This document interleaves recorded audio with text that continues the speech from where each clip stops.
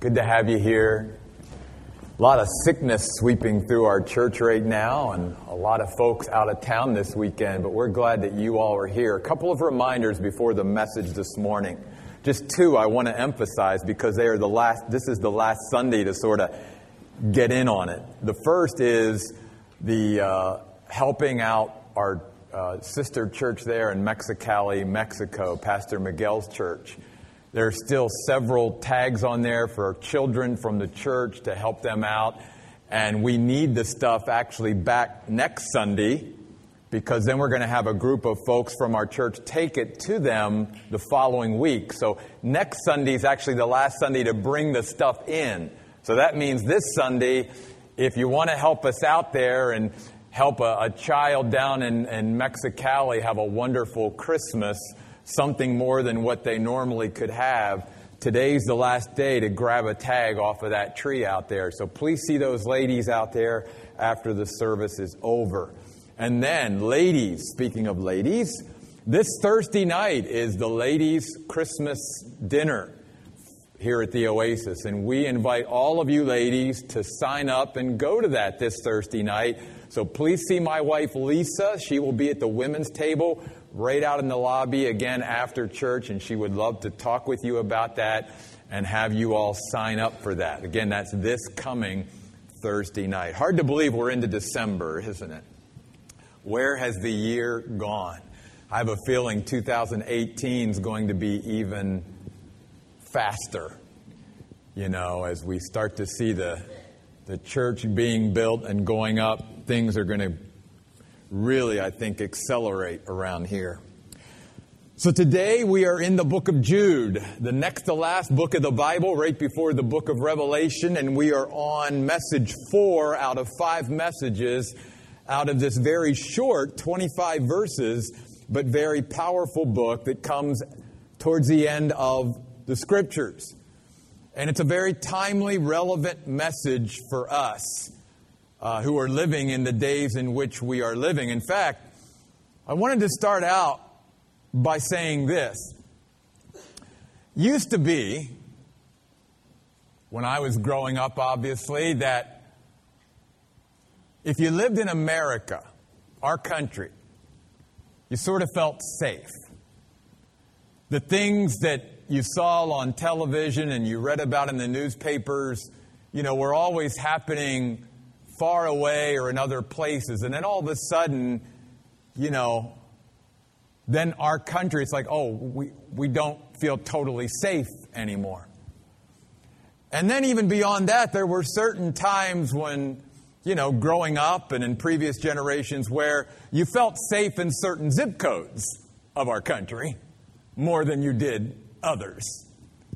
I can remember growing up in Maryland, and though we didn't live in the city of Baltimore, there were certain places in the city of Baltimore you didn't want your car to break down, So there were always certain zip codes that felt safer than others. But obviously we've come to a place where crime and drugs and everything affects every zip code now. There's not any place that is unaffected by what's going on in society. And then, obviously, for churchgoers, there's sort of always been that sense of, I feel safe at church, right? That's one place where I feel safe. And then we certainly were reminded just a couple weeks ago about the tragedy in the church at Texas there, that even those who go to church, you're not necessarily always safe. In other words, we've really come to a place where we're never totally, completely safe in this world. That there's always that idea of I've got to have some vigilance. I've got to be alert to what's going on around me. That's just sort of the reality that we live in. And yet some 2,000 years ago, way back when Jesus had not been that long off the earth, that Jude is writing to a group of Christians, and he says, you know what, believers? He said, you and I have to have that same mentality when it comes to our spiritual life and even life within the church. The very first things he reminds them of in chapter 1 of Jude, in verse 17 and 18, is that we are to always be conscientious. Because there's never a time where we are completely safe, even within the church, from false teaching, from false doctrine, from false prophets and false teachers. If they were prevalent 2,000 years ago in the church, then Jude says, how much more so are they today, 2,000 years later? That's why he writes in verse 17 and 18, but you, dear friends, recall the predictions foretold by the apostles of our Lord Jesus Christ. For they said to you, in the end times there will come scoffers, propelled by their own ungodly desires. These people are divisive, worldly minded, and devoid of the Spirit. And he's saying to them, as we've talked about the last couple of weeks, it's not about thinking, well, there's just untruth and lack of belief and absolute truth out there in society because we live in a day and age of relativism. No absolute truth. Jude says you realize that kind of anti-sort of God and anti-Bible philosophy has crept into the church. And so we're never completely safe from thinking that, I can go to any church and just, hear something and not hear it without some discretion, without checking it out and making sure, is that really what the Bible says? Which is why I've told you, I don't want you to ever take what I say because I said it and take my word for it. The Bible tells us that we are to be diligent in going to the Bible ourselves and saying, is that really what the Bible says? So just like physically, if you will, we as Americans now live in a day and age where we can never really say, no matter where we are completely safe and secure in this world. Then we have to carry that same mentality, that same mindset with us all the time spiritually and make sure that we are monitoring the things we are hearing, the things that are being taught to us, the things that other people are saying, this is truth, and are we just taking it in and accepting it, or are we checking it out? It's actually one of the things that makes our faith so valuable and so foundational, because it actually can be checked out. We actually can go back into history and check these things out. So this is what he's saying in these first couple of verses. We are never completely safe. We must remember what the Word of God has said. That's what he says there. Recall. Be mindful of the predictions of the apostles, even going back to Jesus himself. So what I'd like to do for the next couple minutes is let's just take a tour real quickly through the New Testament and check out some of these predictions that have been made. Keep your finger in Jude. We'll come back there in just a couple moments. And start out with me in the Gospel of Matthew. To Jesus' own words himself, to his followers. Matthew chapter 7, beginning at verse 15. And the reason I want to go to just several of these is to show us and remind us how prevalent these warnings are from Scripture and why we should be conscientious and mindful of these things, always on our toes. That's really what Jude is saying.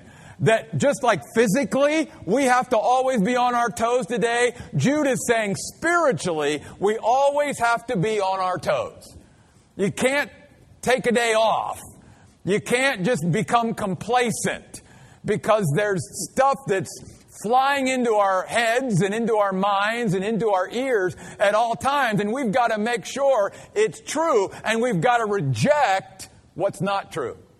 And we've got to use our own good judgment that God gives us through the guidance of His Holy Spirit and through His Word to know what is it that we cling to and what is it that we jettison and get rid of. So notice what Jesus says, Matthew 7:15. Watch out for false prophets who come to you in sheep's clothing. See, Jesus again says, you're not going to be easily able to identify them externally because they're going to come to you as if they've got your own best interest at heart. And that's one of the things about false teachers and false prophets. They will feign a personal interest in you in order to exploit you and in order to manipulate you. But inwardly, they are voracious wolves. You will recognize them by their fruit if we just take the time to check out their fruit. Grapes are not gathered from thorns or figs from thistles, are they? In the same way, every good tree bears good fruit, but the bad tree bears bad fruit. A good tree is not able to bear bad fruit, nor a bad tree to bear good fruit. Every tree that does not bear good fruit is cut down and thrown into the fire, so then you will recognize them by their fruit. Then go over with me to the book of Acts.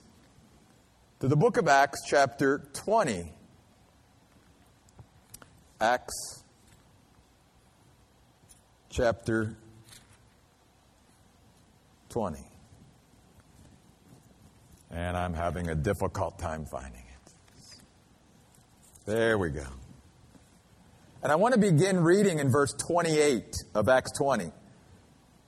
Paul here is speaking. Luke is recording it. Watch out for yourselves and for all the flock of which the Holy Spirit has made you overseers. He's talking here specifically to pastors, but what he says obviously has application to all of us within the church. To shepherd the church of God that He obtained with the blood of His own Son. I know that after I am gone, fierce wolves, there's that thought again, will come in among you, not sparing the flock. Even from among your own group, men will arise, teaching perversions of the truth to draw the disciples away after them. Therefore, notice what he says, be alert, remembering that night and day for 3 years, I did not stop warning each of you with tears.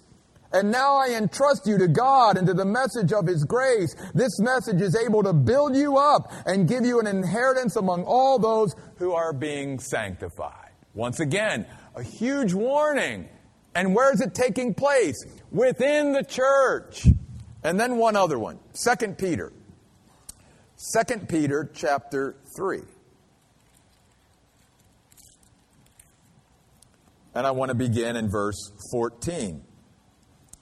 Peter says, therefore, dear friends, since you are waiting for these things, the new heaven and the new earth and the consummation of the age, strive to be found at peace, without spot or blemish, when you come into His presence, and regard the patience of our Lord as salvation. Why hasn't the Lord come back yet? Because He's waiting for more to come to Him. Just as also our dear brother Paul wrote to you, according to the wisdom given to him. Speaking of things in all his letters. Some things in these letters are hard to understand.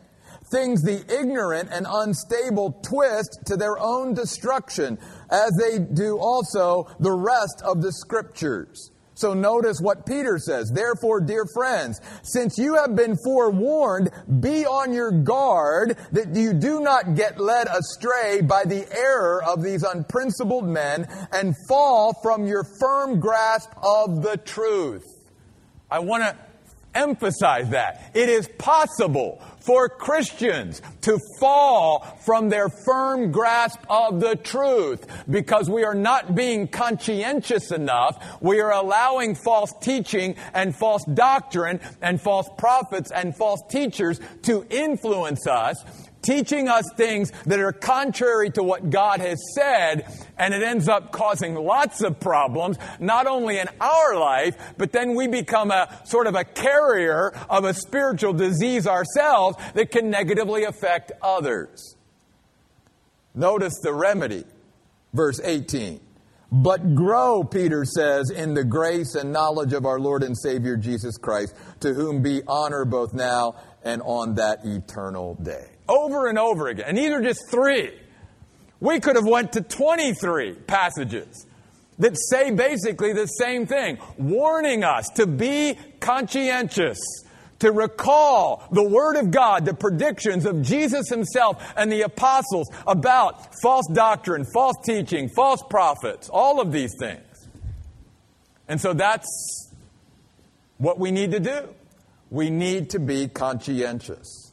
But if you go back to Jude and look at now verses 20 and 21, we also need to grow.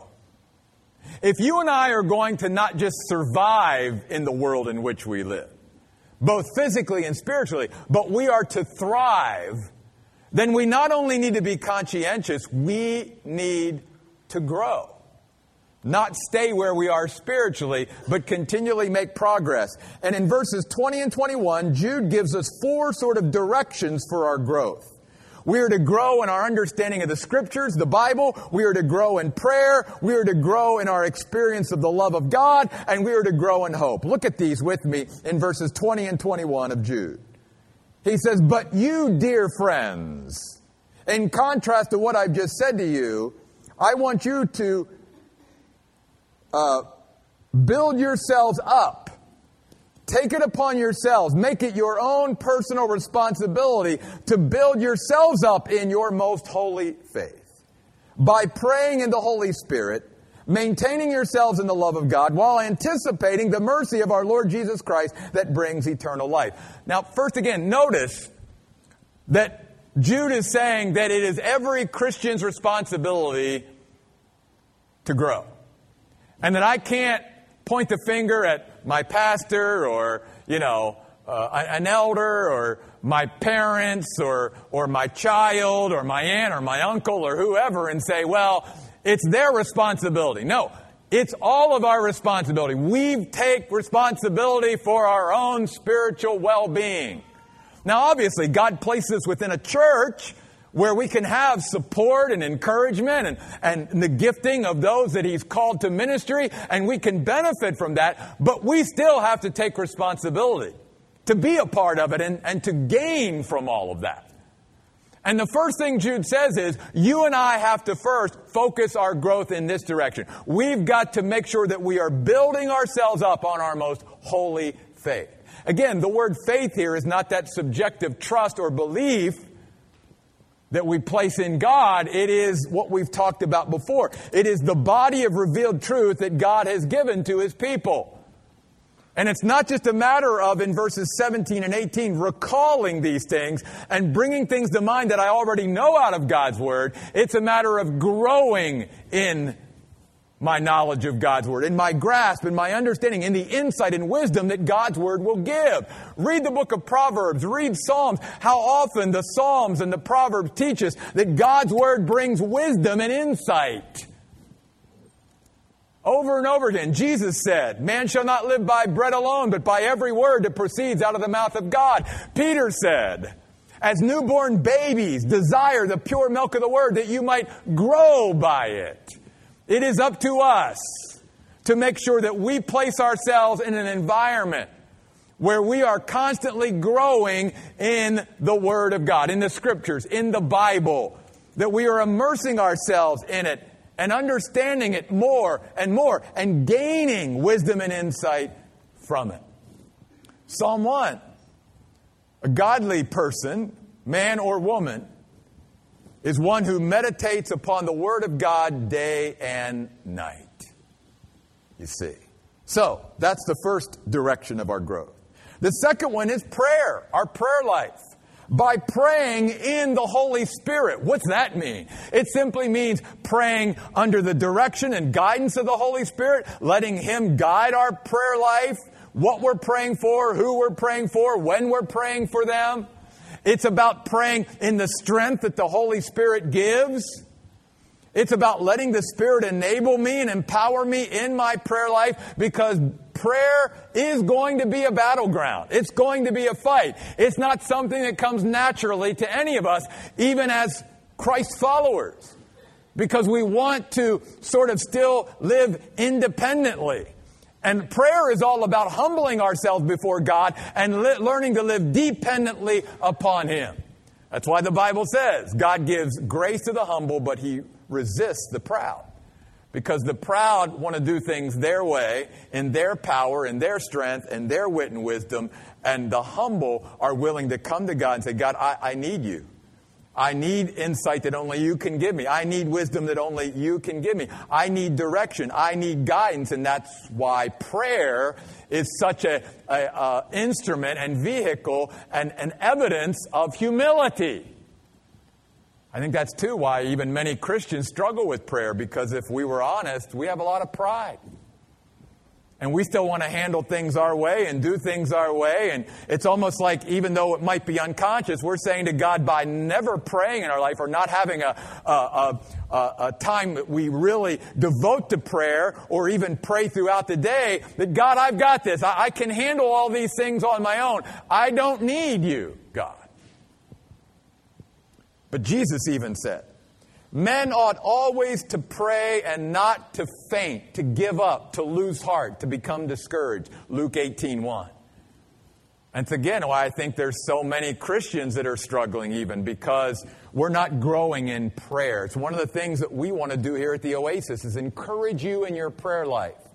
Whether it's the group that prays for our service before on Sunday, whether it's many of you who maybe meet during the week and pray together, whether it's sharing prayer requests and all of these things, all of us need to make sure. What did Jesus say? I want my Father's house to be known as what? A house of prayer. I don't think there's any such thing as praying too much, because the Bible says we should be praying without ceasing, always keeping that line of communication open. How do we do that? In the Spirit. So we grow in the Scriptures, we grow in prayer, we also grow in our experience of the love of God. Yes, God always loves me, and He loves me unconditionally. But notice what Jude says, maintain yourselves in the love of God. He's saying it's got to go from a head knowledge about, yes, I know the Bible tells me God loves me, or as a little child, and even maybe still to this day, I go around singing, Jesus loves me, this I know. That's great. But am I experiencing that love that God has for me every day? Is it changing my life? Is it transforming me? Is it making a difference in the way I approach every day? Am I dwelling in the love of God? Am I drawing from the love of God? You see. Am I delighting in God's love for me? Is it just, yeah, I know God loves me? Or is it, am I truly experiencing His love? You see. And that's something all of us need to grow in. We need to grow to the point where we truly know, and it's so real to us, that God loves us. I mean, think about even on a human level. I mean, you can say in your head, well, I know so-and-so loves me. But if they never tell you, if they never show you, if there's no communication, if there's no relationship there, then what does it really mean? And God is saying, look, I want to I want to flood my love into your life, but I'm not going to force it on you. There's got to be this reciprocal, mutual give and take in this relationship where you put yourself in a place where you can truly experience my love. And that's what Jude is saying. And so today, I hope that you will truly know God's love for you. I mean, twice even here in this passage, in verse 17 and then again in verse 20, notice again he uses the phrase, dear friends. We could translate that Greek word beloved or divinely loved ones. He's reminding them, do you realize how much God loves you? It's not just words on a page. It can't be just John 3:16. I can quote it. God so loved the world. It's got to be I experience it. And that's something all of us need to grow. And that only comes through our day in, day out relationship and relating to God on a personal level. That's how we grow in really knowing how much God loves us. And then we grow in hope. Notice what he says. Also, while anticipating the mercy of our Lord Jesus Christ that brings eternal life. He's talking there about a growing interest in wanting to be with Jesus and see Jesus and have, this time in history brought to a close and the start of eternity for us commencing. That's what he's talking about. I want to see Jesus.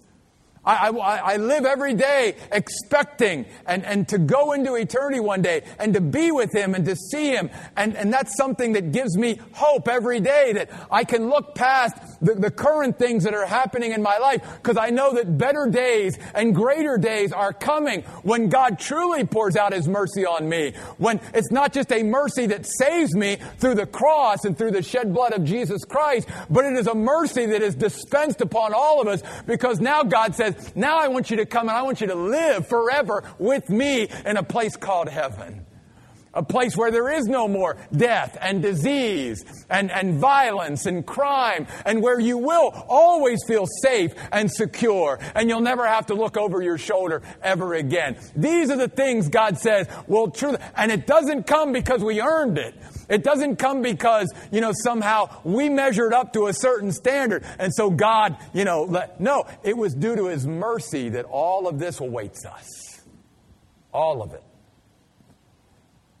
Do we have a growing interest in seeing Jesus and being with Jesus, and a growing interest in living for eternity and laying up treasure in heaven rather than on earth every day? Setting our affection on things above rather than things on the earth. That's what we need to grow in every day. Where the world has less to offer us, and where what God has to offer us and what He has ahead for us is really where the focus of our values and where our choices and decisions wrap around. It's not about this life. It's about eternity. It's not just about what the world can offer us. It's about what God offers us. That's what's got our attention. That's what captivates us. That's what we obsess over. Not the earthly things that one day aren't going to mean anything. Because as the Bible says, we brought nothing into this world and we're going to take nothing out. All of it's going to be left behind. But there are things that we can take with us. And that's what it means to always be growing in our interest and anticipation and expectation of that day when we see Jesus. See, we're not only to be conscientious if we're going to thrive, we've got to be committed to growth, especially in these 4 areas or 4 directions. Growing in the Bible, growing in prayer, growing in love, and growing in our hope. But then he says something incredible in verses 22 and 23. He says, but here's the reality too.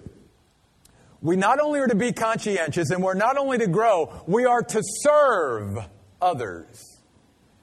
And I'm going to add this. In the spirit of humility, we are to serve. Notice what he says. And have mercy, verse 22, on those who waver. Save others by snatching them out of the fire, having mercy on others coupled with a fear of God, hating even the clothes stained by the flesh.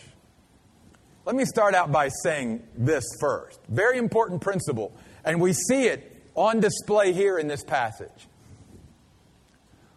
Many times churches and Christians get it backwards.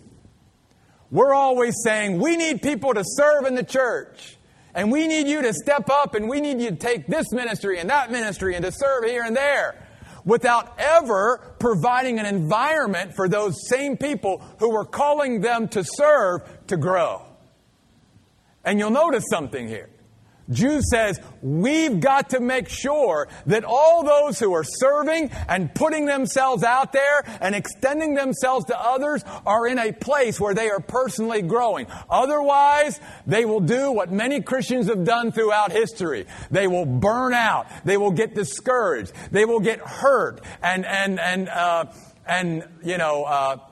what's the word I'm looking for? I can't even think of it now. But they will suffer, some kind of sort of verbal abuse, and they will be criticized and all of that. And so they just sort of shut down. And the only way that we will be able to serve effectively and minister in the lives of others is, first of all, if we're doing it out of the overflow of our spiritual growth. That's why, like here, I would rather see you commit yourself to growth, because if you commit yourself to growth, there will come a point where you will just have this compulsion. You'll have to serve because it will be born out of your growth. It's not about me asking you to step up and serve if you're not growing, because guess what? That's only going to end badly. Because if you're not growing spiritually, if you're not taking responsibility for your growth, you will get to a place somewhere along the line in your service and in your investment in other people's lives where you go, I'm done. I'm not getting enough accolades. I'm not getting enough, positive feedback. Not enough people are encouraging me, whatever. And I get it. All that shouldn't necessarily happen, but the reality of it will. And so we've got to make sure that our grounding and our growth is what is fueling our service. That's one of the big things here. The other thing is this. Going back to the whole concept of living in an unsafe, sort of unsecure environment, whether you're talking about physically or spiritually, what many people consciously or unconsciously do is pull back. We become like that turtle that retreats back into its shell and says, because of the world I'm living in, no, I'm not putting myself out there anymore. I'm doing just the opposite. I'm closing in. It's just going to be me, and I'm going to protect, my children and my loved ones, and we're just going to sort of huddle over here together, and we're going to just hope that we don't get touched by anything that's going out there in that big, bad, cruel world out there. And Jesus does not call us to live in that kind of fear and with that kind of mentality. Jesus calls his followers in every day and age, no matter what's going on out there, to be a light. To let our light shine. And to make sure that as Christians and as churches, we're not retreating into ourselves, but that we're also out of our growth. We're making sure that we're extending ourselves out there and that we are messengers of God's mercy to those out there who are struggling. And maybe even messengers of mercy to those that we actually even go to church with who are struggling. Because notice that's the main thing that Jude wants us to get. Notice after he talks about the fact in verse 21, that we are recipients of God's mercy and we anticipate his mercy in verse 21. Then notice twice in verse 22 and 23, he tells us to have mercy on others. You see, it is expected of us that if we have received God's mercy, we should extend it and express it to others. Power of sin can only be broken by the mercy of the cross. We are to be messengers of God's mercy. Now, why this is so important, especially in our day and age, is because maybe unlike any time in history, and even amongst those who claim to be Christians and churchgoers, we have now created and lived in an environment where there's no extension of mercy to people. It's all about criticism. It's all about judgment. It's all about censorious statements and all of that towards other people. It's all about, putting ourselves up in our pride and looking down on those that are struggling and not extending to them any kind of compassion or pity or mercy at all. And God is saying to us, how do you and I think that somehow we're going to even have some kind of a conversation that could end up being a good spiritual conversation with somebody if they feel like I'm going to judge them because of what's going on in their life, instead of being a messenger of mercy? Now that doesn't mean, you'll see here, that doesn't mean that we throw away our standards. That doesn't mean we compromise the truth. That doesn't mean that we have to approve of what they're doing. That's clearly not what Jude's saying. But Jude is saying, I better extend myself out there in a merciful way instead of a judgmental, critical way. Because that will bring no one to me in order for me to be a messenger of God's mercy.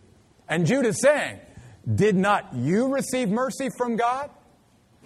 Do you not still every day experience the mercy of God?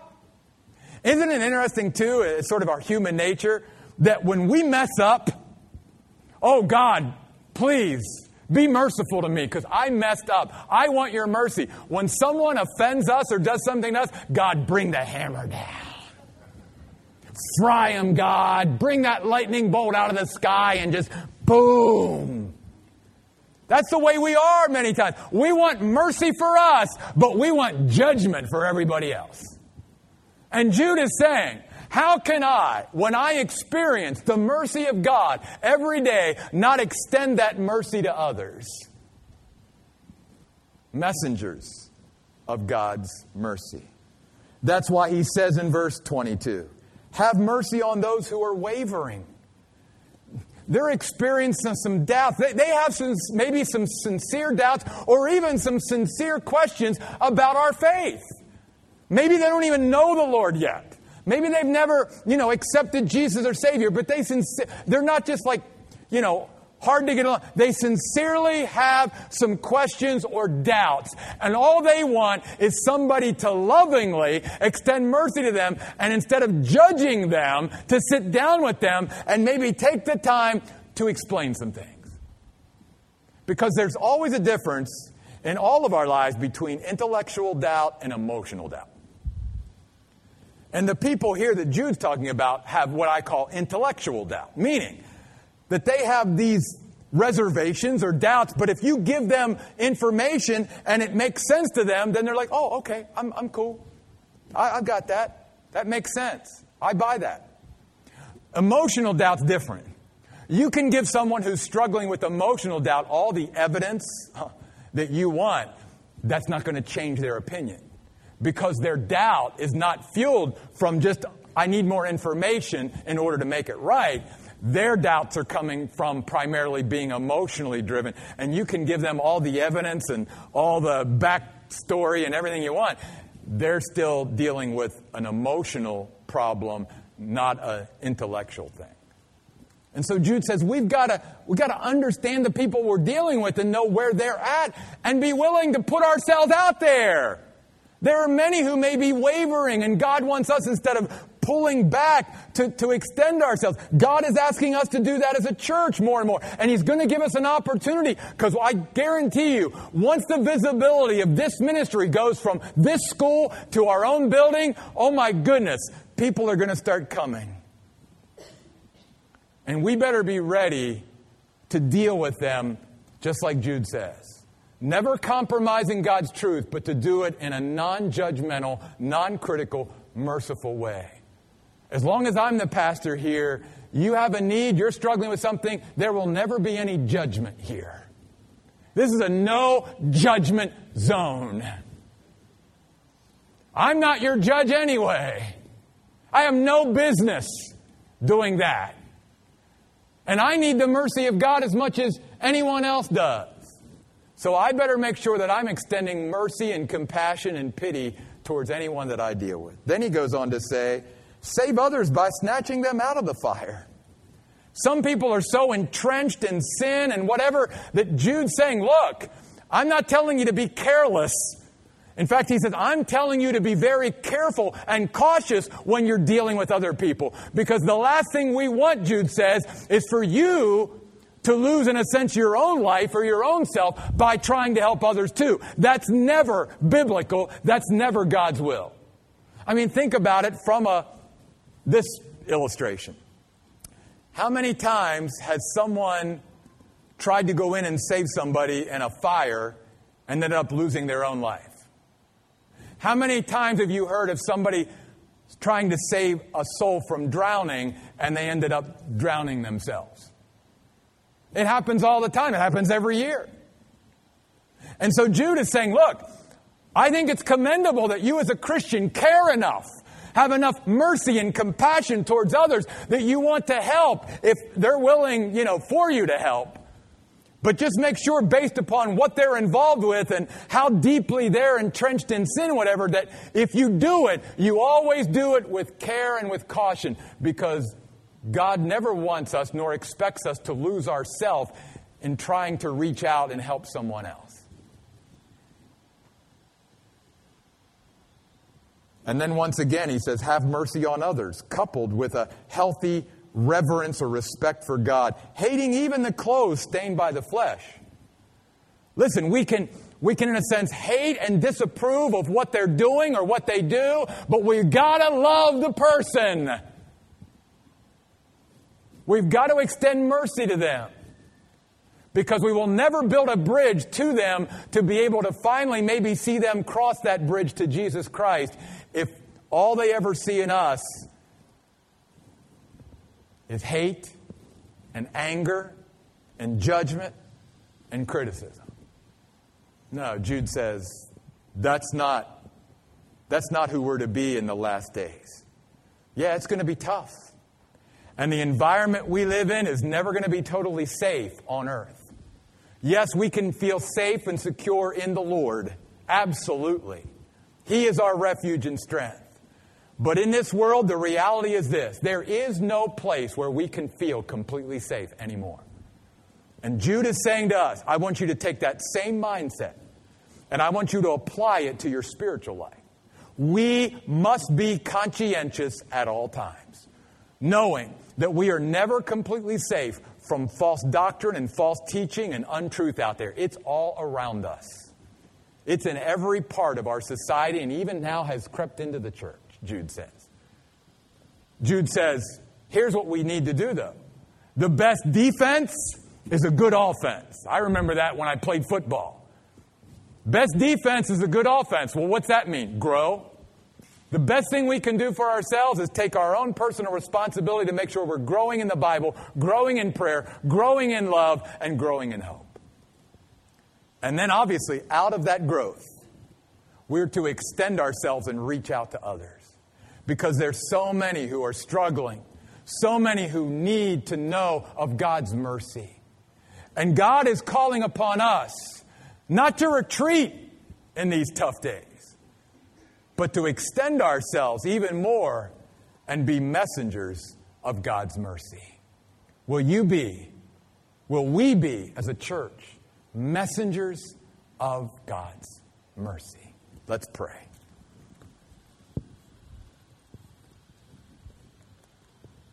God, we thank you that you are merciful to us. You are full of compassion. You know that we are but dust. And so, God, I pray today that the realization of the mercy that you've extended to us would be a fuel that allows us to be merciful to others. But Lord, also today, I believe that there are some here today that they need to receive your mercy, because it's been really difficult for them to extend or be merciful to others because they've never really received your mercy. And God, I want them to know from you and through your word and through your Spirit today that you are a merciful God. You're not here today to judge. You're not here today to criticize or point the finger. You are here today to reach out your loving, nail-scarred hands and say, I love you. I love you. I have compassion on you. I want to come into your life and help you and support you and encourage you. Won't you come today and receive God's mercy today? And for those of you that come this morning, I'll be right up front here to greet you as you come. Would you come? Let's stand, please, as we sing this last song.